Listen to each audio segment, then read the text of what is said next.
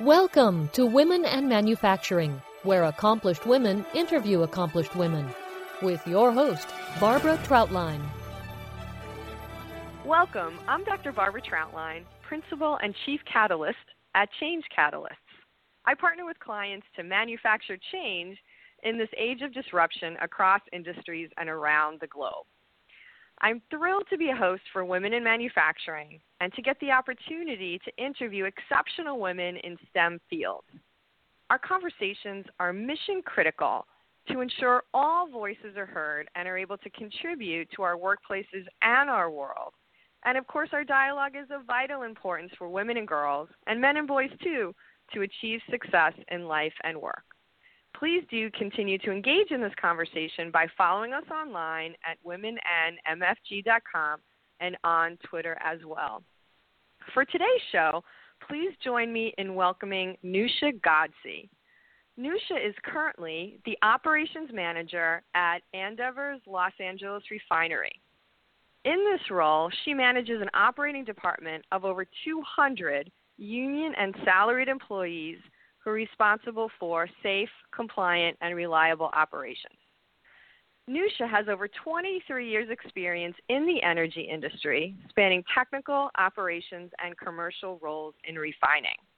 She began her career with ARCO, and following graduation with a BS in chemical engineering from UCLA, she started her career in refining. Welcome, Nusha.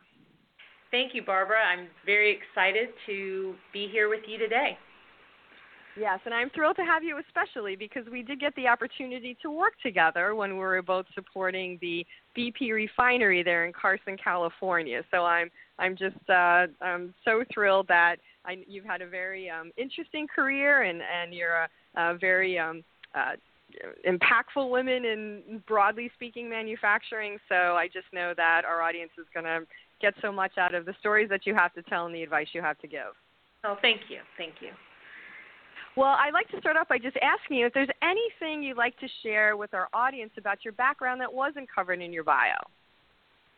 Actually, one of the things that people find fascinating is why I got into the energy or the oil industry in the first place. I routinely get asked that question, especially when I go out to campuses, university campuses, and help with mentoring, coaching, and recruiting. And interestingly enough, my plan had always been to go to grad school after I got my undergraduate degree. And I had internships lined up in a research lab leading up to graduation. My roommate, on the other hand, was looking for a paid internship so she could make some money. And there was an evening with industry that the Society of Women Engineers had put on our junior year. And it's an opportunity for students to go and meet with industry representatives and basically make their pitch and give their resumes and hopefully come away with an internship. She didn't want to go by herself. I had no interest in an internship, but I went ahead and went with her just to keep her company. I happened to end up at a table with an industry rep from ARCO, and we really hit it off. And then he asked me for my resume. I told him I already had an opportunity. Yet he persisted. He called me about a week later, and I said, hey, I told you I have another opportunity. And then he told me how much money I was going to make. And then I said, you know what? Let me go back and rethink this. And turns out I took the internship, and it completely changed the course of my career from that point forward. I didn't end up going to graduate school, but instead rehired in with ARCO when I graduated, and it's led to the wonderful career I've had for the last almost 24 years. That's a great story, and I think it's also so interesting that so often we look back in our lives and we can have so much retrospective rationality that we attribute to our decisions, and yet so often just taking advantage of something unexpected and taking a pivot in the road can lead to so many more interesting and enriching and fulfilling opportunities for us. So I think you just shared a great example of that. Anything else perhaps from early in your career once you made the transition into industry after your undergraduate experience and that might have had a particularly compelling impact on you and your early career? Yeah, I think that when I first started working for ARCO full-time, I was one of several brand new engineers, and so usually the new engineers get some of the the smaller projects and grunt work to do from some of the more senior engineers. I was actually given an opportunity to go spend about 6 months at our refinery in Washington. This is when I was based in Los Angeles. And through the course of my time there, I ended up meeting quite a number of people and working on a unit that they decided they wanted to do a major revamp project on, a design project. And since I had become familiar with the unit, they said, why don't you do it? I said, well, I only have like a year of experience. I think this might be a little beyond my capability, but they gave me the opportunity. And I worked really hard at putting together the design basis and the design case for this. I was basically doing work that was several years ahead of where I really was in my career. And while my peers were also working similar projects, theirs never went anywhere, and mine actually got justified and was the last project that ARCO implemented before they sold the company. It was a $34 million debottlenecking project at our Washington refinery. To be, at that point, 2 to 3 year engineer and being able to say that I worked on and developed and designed equipment that got implemented and was a project that actually got completed was very, very rewarding. I actually went up there and watched them during the construction phase as well, so I could see what I did on computers and how it looked in real life, and it was an awesome experience. Especially in the environment that I work in, predominantly male environment, to be a fairly new engineer, female, coming in and doing the type of project I did really helped boost my confidence and allow me to take some of the challenges and opportunities that I took subsequent to that in my career. That's very exciting. So why do you think initially that you were tapped for that opportunity? What do you perhaps think you did that set yourself up just to have that door open for you? When I look back, it all started with the manager at the location I was working at in Los Angeles asking for a volunteer to go up and work for 6 months on a temporary assignment. I took that challenge. I stepped outside of the box, stepped outside of my comfort zone. Being brand new, it's already scary enough trying to figure out what you're doing, and you're not in school anymore. This is the real world. I basically said, you know what, I'm going to take that challenge. And moving up to Washington for those 6 months, place I'd never been to, with people I didn't know, in a job that I wasn't quite yet comfortable with. From that perspective, that really, for me, I think helped others recognize that I am willing to take a challenge and show what I'm capable of doing. I don't just sit back and do the status quo. Yeah, I think that's a fabulous example also for the fact that one thing that we know is that sometimes women can sit back and wait to be asked and feel like we need to have all the boxes checked before we step up for an opportunity. Whereas a lot of times our male colleagues might be more comfortable raising their hands if they're only qualified in one small aspect of the new challenge. So I think that that absolutely what you just shared was critical to get you noticed, and then your inevitable success from there. So obviously you've had extensive experience as a woman in the male-dominated environment of the energy industry. So I'm sure there's so many stories that you could tell that would be useful, but what would be, just to kick it off, like you just shared, raising your hand, stretching yourself, perhaps you have another story or some advice that would be useful to share. Absolutely. One of the things that I try to impart upon some of the younger engineers that I work with and mentor today is that your career is all about choices. It's choices you get to make. You make based on what you are interested and want to do, but you also have to own your career. If you're waiting for a manager or someone to tell you what to do or waiting for them to promote you, you could be waiting a very long time. It is really up to each one of us to identify what interests us and what we enjoy doing. And if there are things that you like, things that you don't like, being very clear about that, with your manager. It's also important that you're honest. because sometimes, especially I've noticed that in my environment with women, they are quick to say what it is that they think the manager wants to hear. They think that people want to hear that that's what's going to get them advanced. That's what's going to give them the opportunity. And that is honestly not the case. That's not been my experience. Not only will that not get you what you want, but you will be miserable.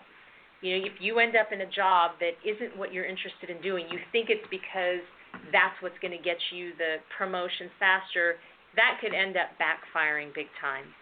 The other thing is to seek out mentors to help you identify those roles. Especially early on in my career, it was hard to see the different pathways, the different forks in the road, and what the options and what the benefits could be. So seeking out advice, asking people who are in those roles you're considering, asking people who've had a wealth of experience in their careers. It doesn't mean that any one of those answers are right or wrong for you. You yourself have to determine what works for you. But the more data, I mean, as an engineer, of course, I love data, but the more data that you can collect and evaluate, the better chance you have of making the better decisions for yourself. But you do need to own your career in doing that. Yeah, that's great, taking that control back and owning it. And I love that you brought in the data and collecting data from other people, and also that you, right from early in your career, you know, you're advocating that younger women be reflective, self-reflective. One thing I talk about sometimes is using your own emotions as data. And so looking into your point, what energizes you, what interests you, so you can build a career that you love, and communicating that, because nobody is a mind reader, really putting yourself out there, you know, all really, really wonderful advice. And I also know that you have, in addition to doing all the things that you just said, as your initial example showed, raising your hand, stepping out of your comfort zone. I think another misconception sometimes we have in engineering fields is that it can be a very linear kind of field. It can be very, you know, it's all math and science. It's all, you know, working on projects, sitting at your computer, you know, that sort of thing. But what can you share about, you've done a lot of much more broad things in your career, Nusha, about, you know, that part of your journey and how it's contributed to your success? Yeah, when stepping out of my comfort zone definitely has become a theme through the course of my career. And I realized pretty early on that I was not going to be the type of engineer who enjoyed sitting behind a computer all day. The design project that I alluded to earlier did a lot of that. And it was a great experience, but after that experience I realized, okay, I think I'm done with that. I want to try something new.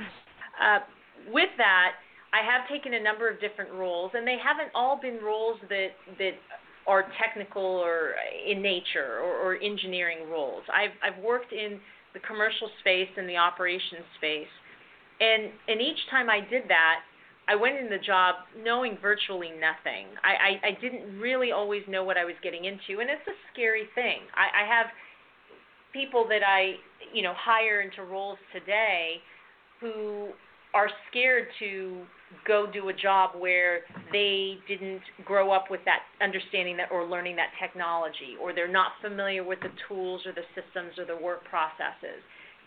That will very much narrow your career. You want to be in a position where you need to have some self-confidence to be able to go in and say, I'm okay to raise my hand and say, I'm not really sure I know this, but I want to learn it. And who can help me learn to leverage the people around you, the resources that you have. And that's really going to help get you more comfortable at getting out of your comfort zone. I always encourage people to look for those special assignments. Look for the projects that sound intriguing, but they're different. They may be different than what you're used to doing.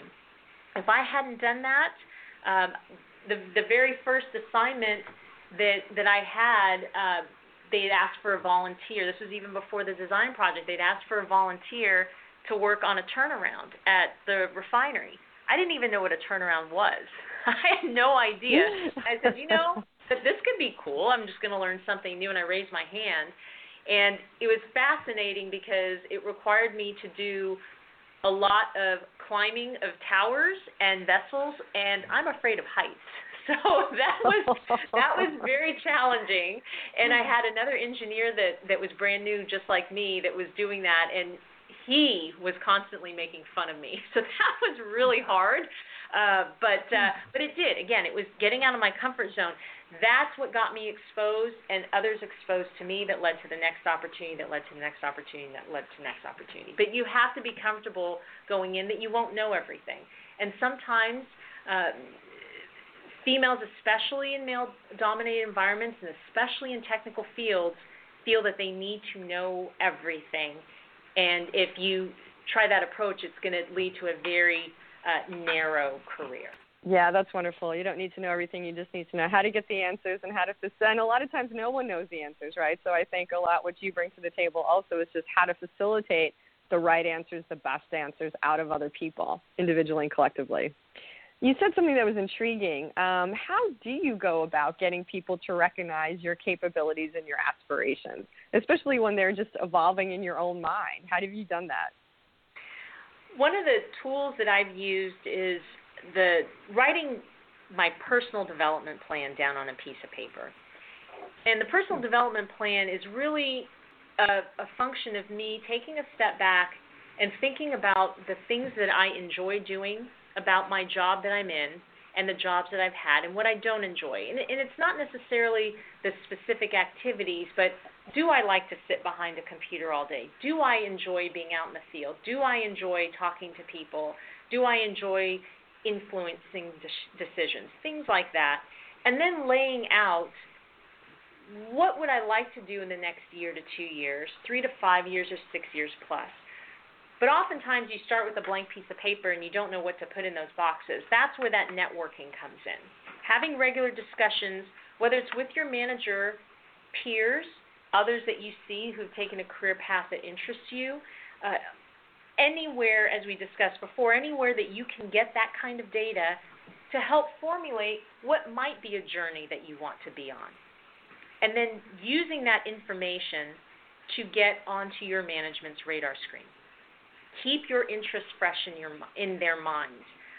I remember at one point I had an HR person tell me that my boss had recommended me for a particular manager position in the maintenance department. And I said, that's fascinating.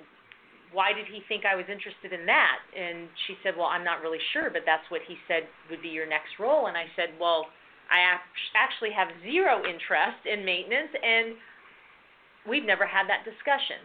So I learned right then and there that the importance of having those discussions, because your manager or others may have a particular view about you, but if you don't open up and tell them what you're interested in, they may take it down. They may think they're doing the right thing for you when, in fact, they're not.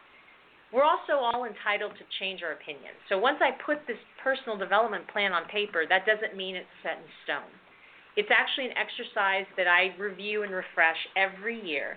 And those individuals that report to me, my direct reports, I have them do the same thing. And every year, around mid-year, we sit down and we discuss them, making sure that we're all aligned around career interests.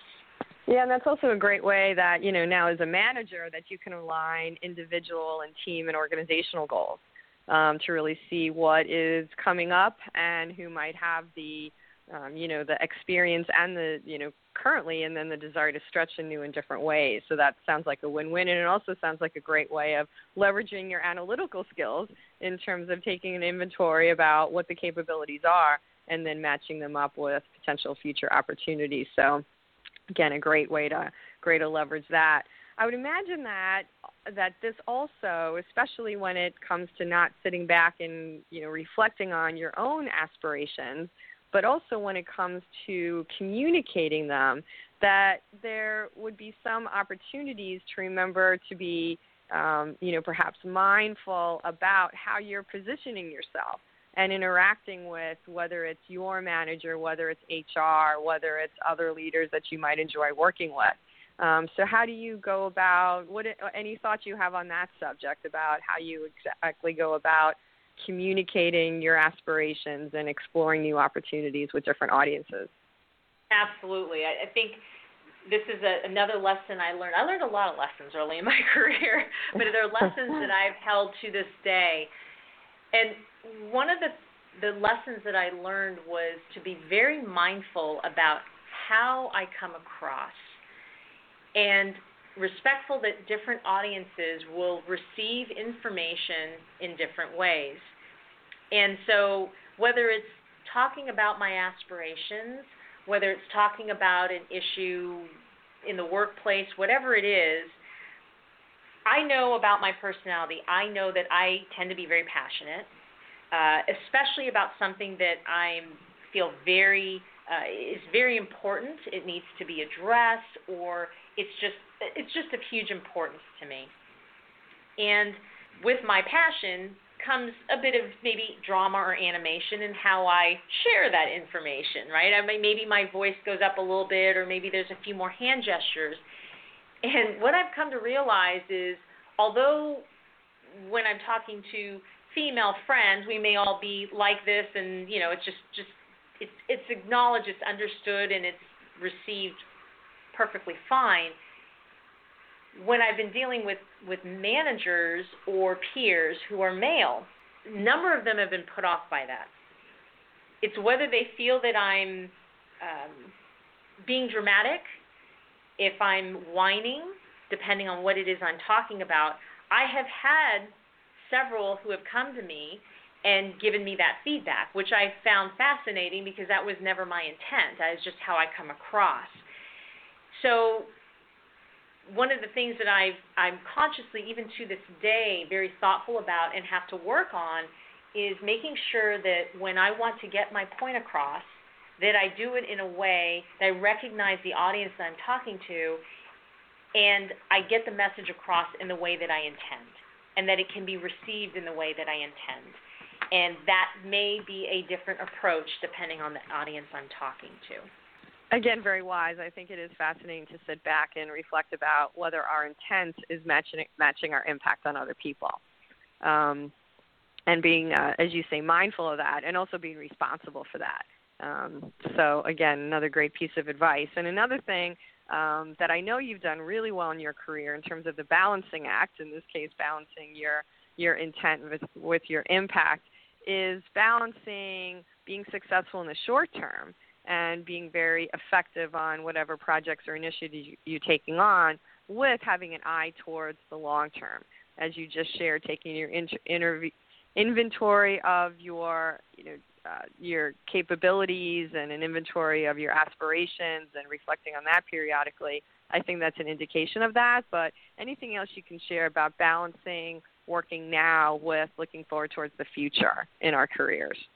Yeah, definitely. Looking ahead is really important in that, and being patient. One of the things that I encountered is probably about 5 or so years into my career. There was one of those forks in the road, and there was 2 other engineers that had hired in the same year as me, and all 3 of us were applying for the superintendent position in operations. So that would have been our first supervisory role. And at the time, there was, I think, only 1 or 2 positions open. So I was really hopeful because that would be a promotion. And we all were gunning for promotions because we tended to look at promotions as a way to be able to look at ourselves and say, hey, we're accomplishing something. We're making progress. We're doing well. Well, as it turned out, the refinery manager at the time pulled me aside and said, I understand you applied for this job. However, I would like you to go do this other job that is outside of the refinery in the supply organization. And oh, by the way, it's a lateral move. It's not a promotion. And oh, by the way, you don't have a choice. You're going. So I said, well, all right. And again, in the spirit of stepping out of my comfort zone, getting into something different, I said I'd do it. And in retrospect, I was a little bitter because I think it must have been 2 jobs because both of my friends got promoted at that time. And then here I am, leaving the refinery, leaving my comfort zone with a lateral, and they got a promotion. Fast forward 15 years, and one of those individuals quit. no longer works for the company. One of those individuals became somewhat stagnant at the level they're in, and I've been advancing since then. And a big part of that had to do with the fact that I broadened my experiences. I didn't stay at the refinery. I went and learned a whole different part of the business. I networked with a whole different group of people. I lived in different locations. And that is what made me more marketable at the end of the day, and really broadened my experiences and set a foundation that has just made me more well-rounded at the end of the day. So now when I speak to some of the newer engineers, I encourage them to broaden themselves. Don't rush.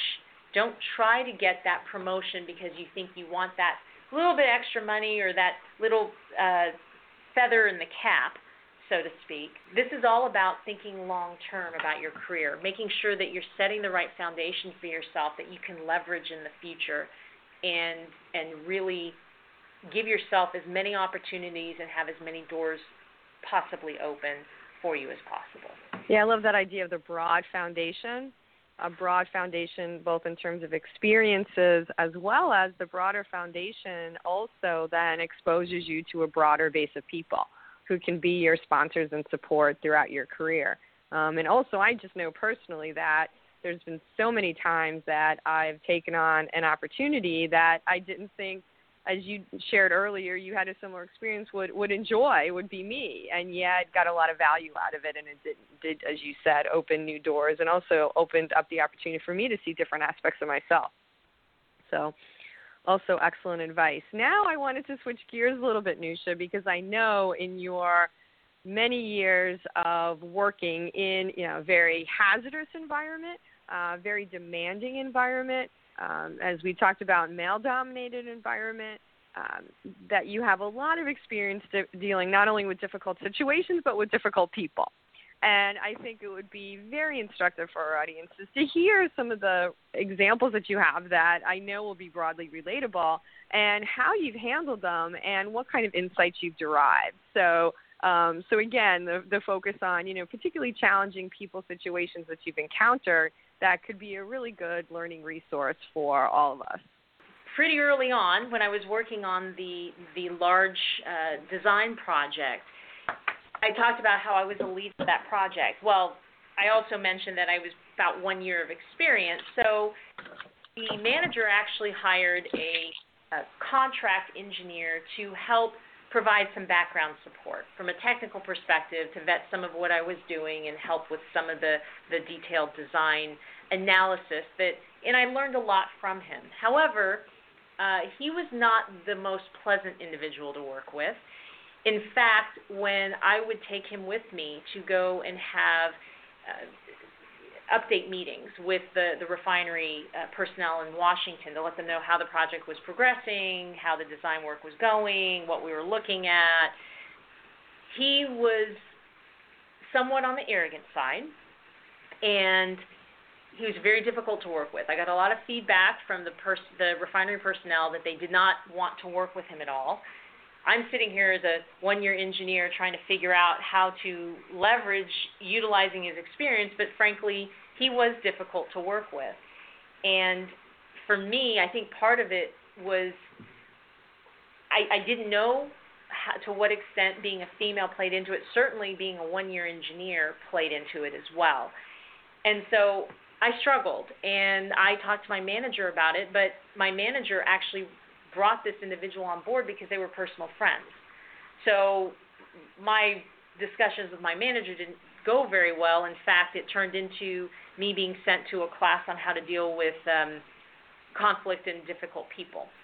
And so that was great. I learned quite a bit that came. I don't think that was his intent. Was he definitely kept the contractor on board. However, I didn't give up. So I went to the class.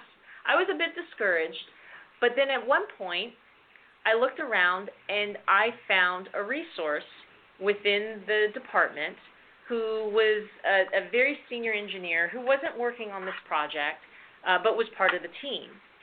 And so I reached out to him and said, hey, would you be willing to kind of help me out a little bit with some things and bounce some ideas off of you. And so I started to talk to him a little bit more about some of the technical challenges and issues I was having. And he ended up coming on board on the project, and he started interacting with this contractor and realizing that, okay, maybe it wasn't me, maybe it wasn't the refining personnel, maybe this individual just wasn't the right fit for what we need to have done. And lo and behold, within a month or so of that, the contractor was gone. So although, I look back and I say, wow, that was a challenging situation, because I really at one point wasn't sure I wanted to stick around for this. I was really feeling on my own. But I was able to find somebody that could help me through it. And again, it made me stronger as a result.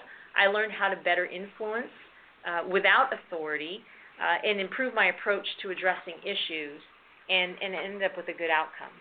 I also had a situation about a couple years after that actually had to do with a female. So, we talk about this being a male-dominated environment and some of the challenges as a female working in a male-dominated environment.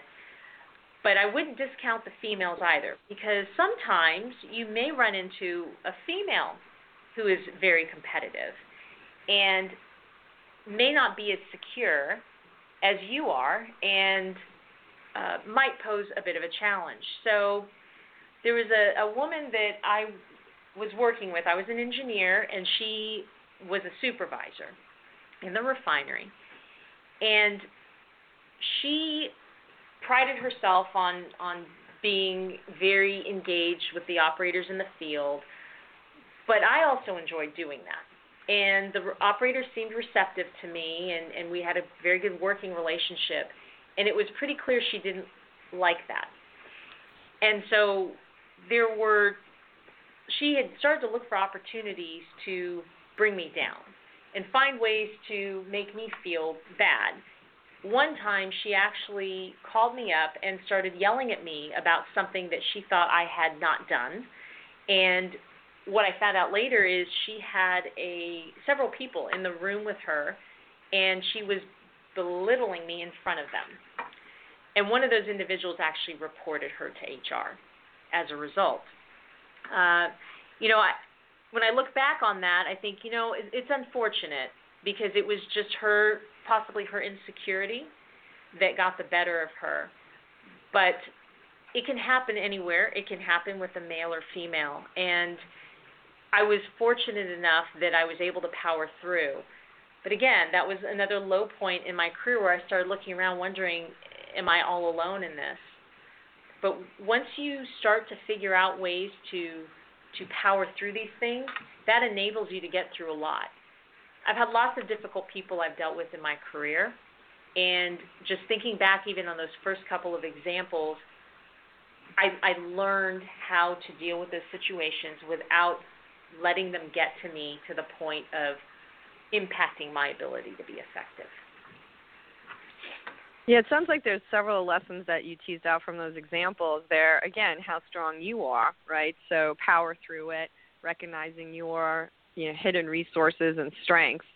And it seems like also just by having built relationships and demonstrated credibility with some other peers, you were able to, or some other people in your environment, you were able to find people who, stepped up and supported you and advocated for you through these instances. So the combination of both, I think, is really important. And I think also just recognizing that, you previously talked about your intent versus your impact, and sometimes you need to be cognizant of that, responsible to that, adapt your style to others. Also to recognize that sometimes it's really not you. There are things, there are insecurities, whether like the gentleman, it's arrogance, or like the, woman's example, maybe more, insecurity about her position and her standing in the group versus you, that, we need to be sensitive to, empathetic about, and, just sometimes that awareness, I think, can help us take a different perspective on the situation. So, and I think also early in people's career, like you said, it can be both the, male-female issue, female-female, and sometimes just that you are, younger and newer than other people. They can question your credibility, but also, of course, they could be insecure about do they know as much or as you do in certain areas, like around new technologies, being more tech savvy, that sort of thing. So there could just be a lot of layers to that onion, and I think that it can be helpful to sometimes distance ourselves from the situation and take that analytical approach like you're advocating, even though it's a very emotional situation. Stepping back and analyzing it and attempting to have some more objectivity can be really helpful as well. So I was wondering also, I'm sorry, go ahead.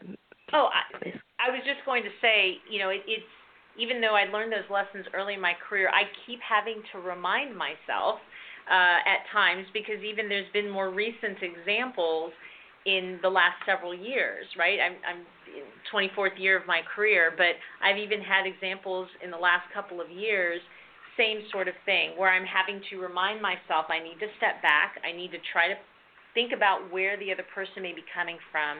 Why do I have a disconnect with them? Why are they pushing back on what I'm saying, or why are we not aligned? And it's just an ongoing process. It's something that I don't know if we ever become perfect at, because every single person we deal with is a different situation, different issue, different circumstance. But it is something that is a continuous improvement opportunity. Absolutely. So another opportunity, you've shared several examples of early in your career when you were an individual contributor. What about moving into that first supervisory role, and any examples there that would be useful in terms of making that transition and situations you encountered? So I've had, when I first got a supervisory position, when I left the refinery, it wasn't immediately in a supervisory position, it was shortly thereafter. But there was a lot of distrust, not only from the folks that I was working with in the supply group, because they said, who is this that's come over here? They don't know anything about supply. But when I left the refinery, there was a lot of resentment. It was almost like the baby bird left the nest. Why did she leave? And she went to the dark side. She went to the other side. There's a lot of distrust naturally between the supply group and the refining group, and then me leaving was very hard.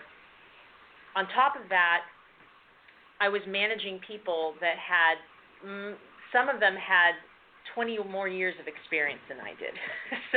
And then some who had a bit less. Majority had more experience than me, were more familiar with everything than me. And so the way that I overcame that, because there was some resistance, there was the credibility thing. I had to build up my credibility. So I tackled it by being very humble and spending time with each individual, getting to know them, what the area of expertise they had, what was the role that they had, what were their aspirations, what were they contributing? And I would have one-on-one meetings with each person every month. And I had at the time at least 10 people reporting to me. So that's a lot of meetings. But from doing that, I was able to build up credibility, not necessarily that I became a technical expert or I understood everything about the supply organization, but as a leader.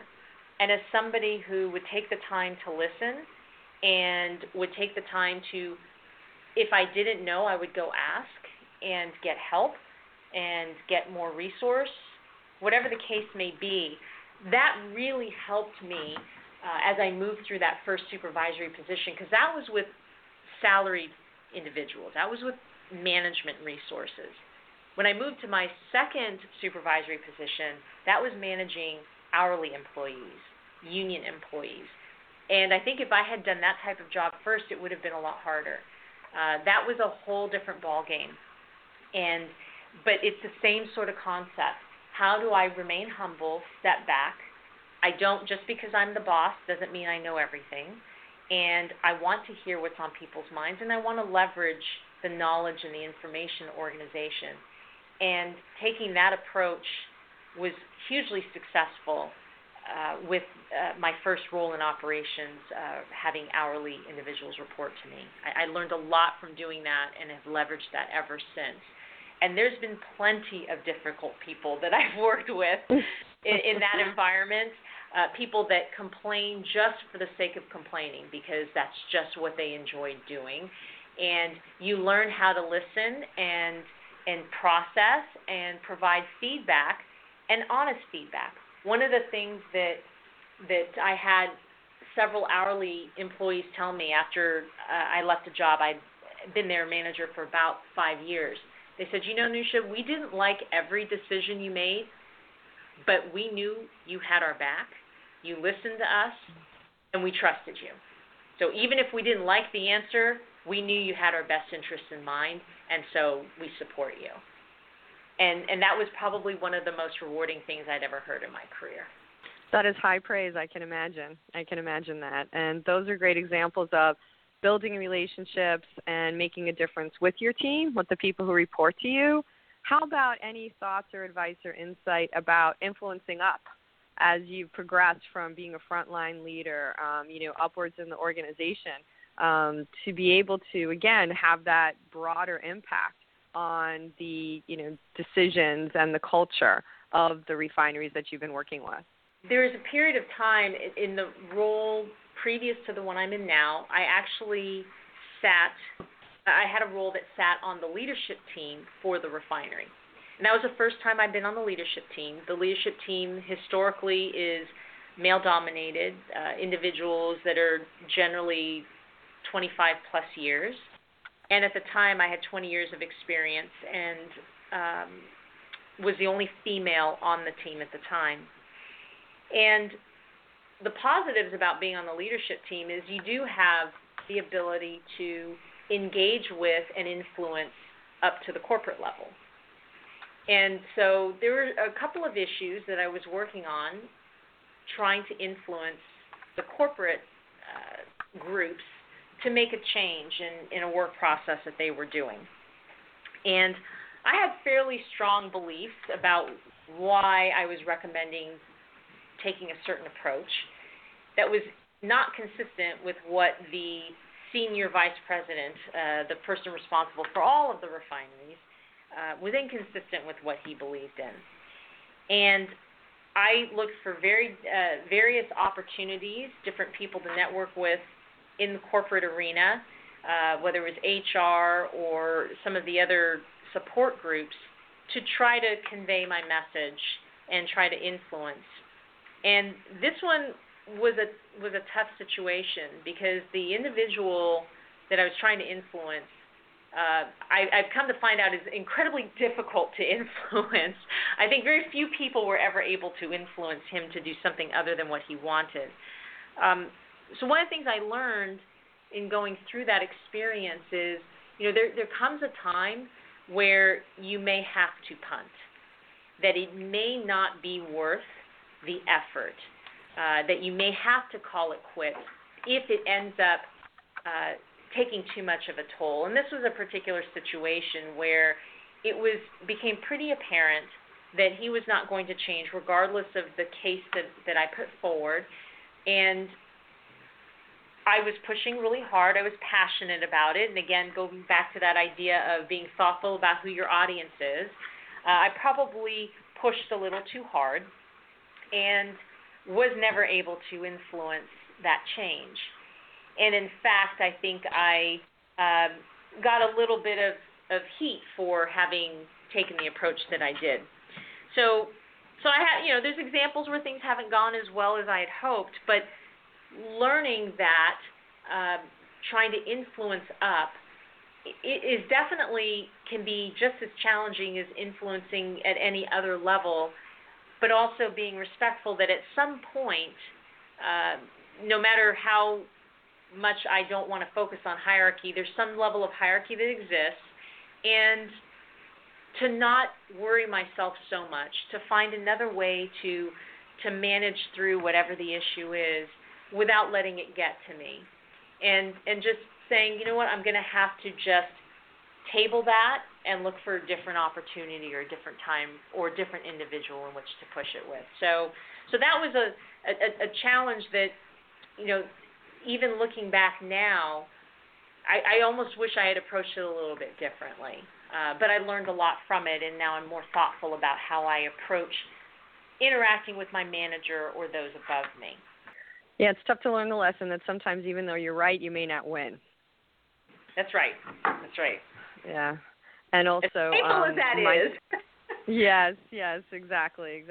And then sometimes I say also, what you see depends on where you sit, right? And the serenity prayer that, grant me the courage to change the things I can. And obviously a person of courage, and can be very challenging to feel like, well, maybe this is the kind of situation where I have to acknowledge that I have to accept something that I cannot change, at least at the time. And making that distinction between accepting and acquiescing can be very challenging, and a challenging judgment call to make. Well, what would you say has been the biggest single challenge of your career?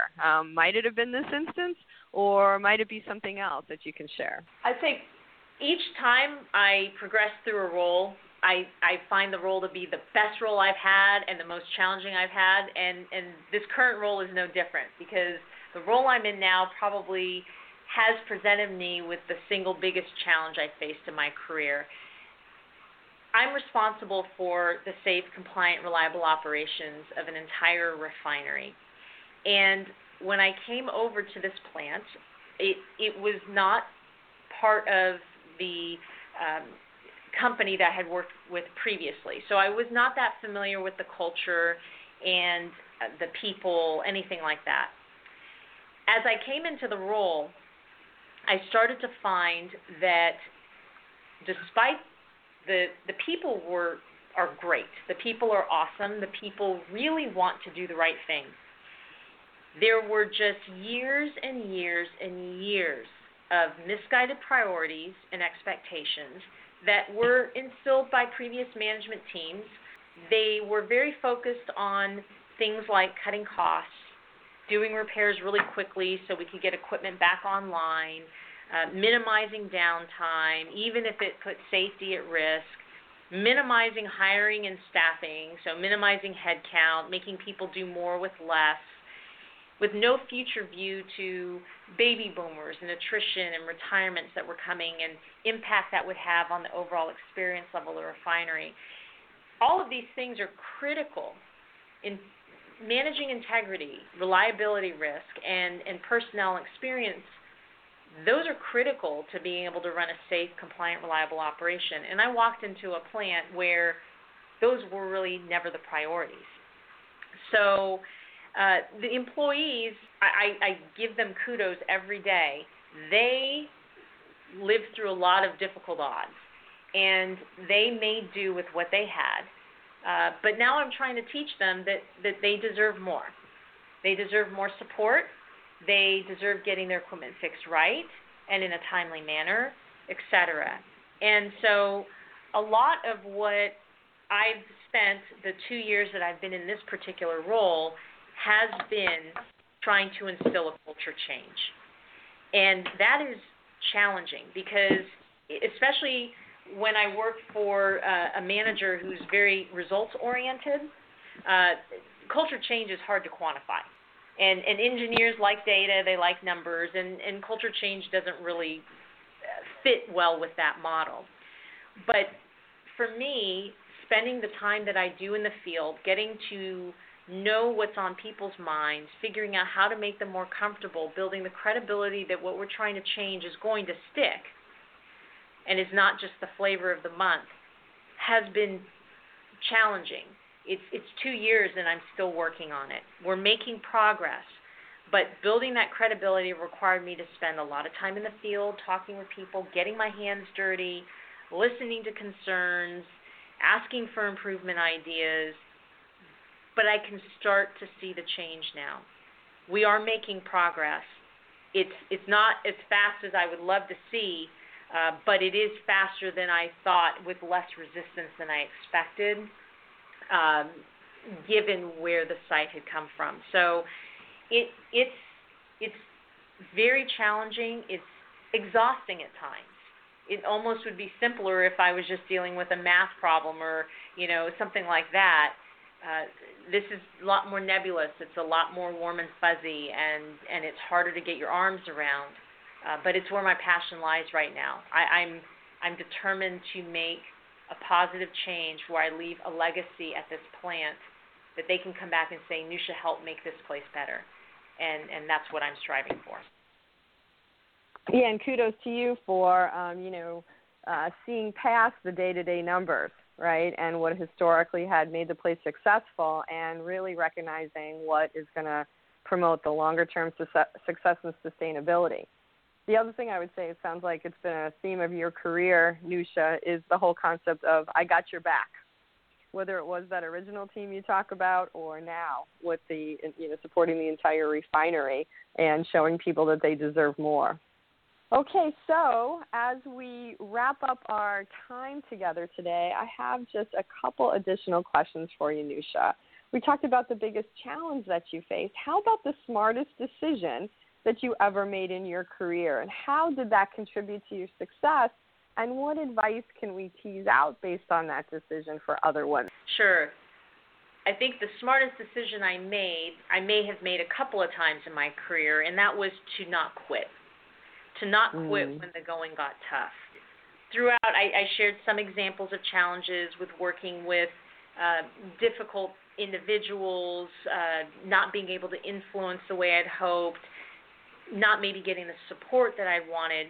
Throughout the course of my career, I've faced those challenges, and there have been 2 or 3 times where I've seriously contemplated throwing in the towel.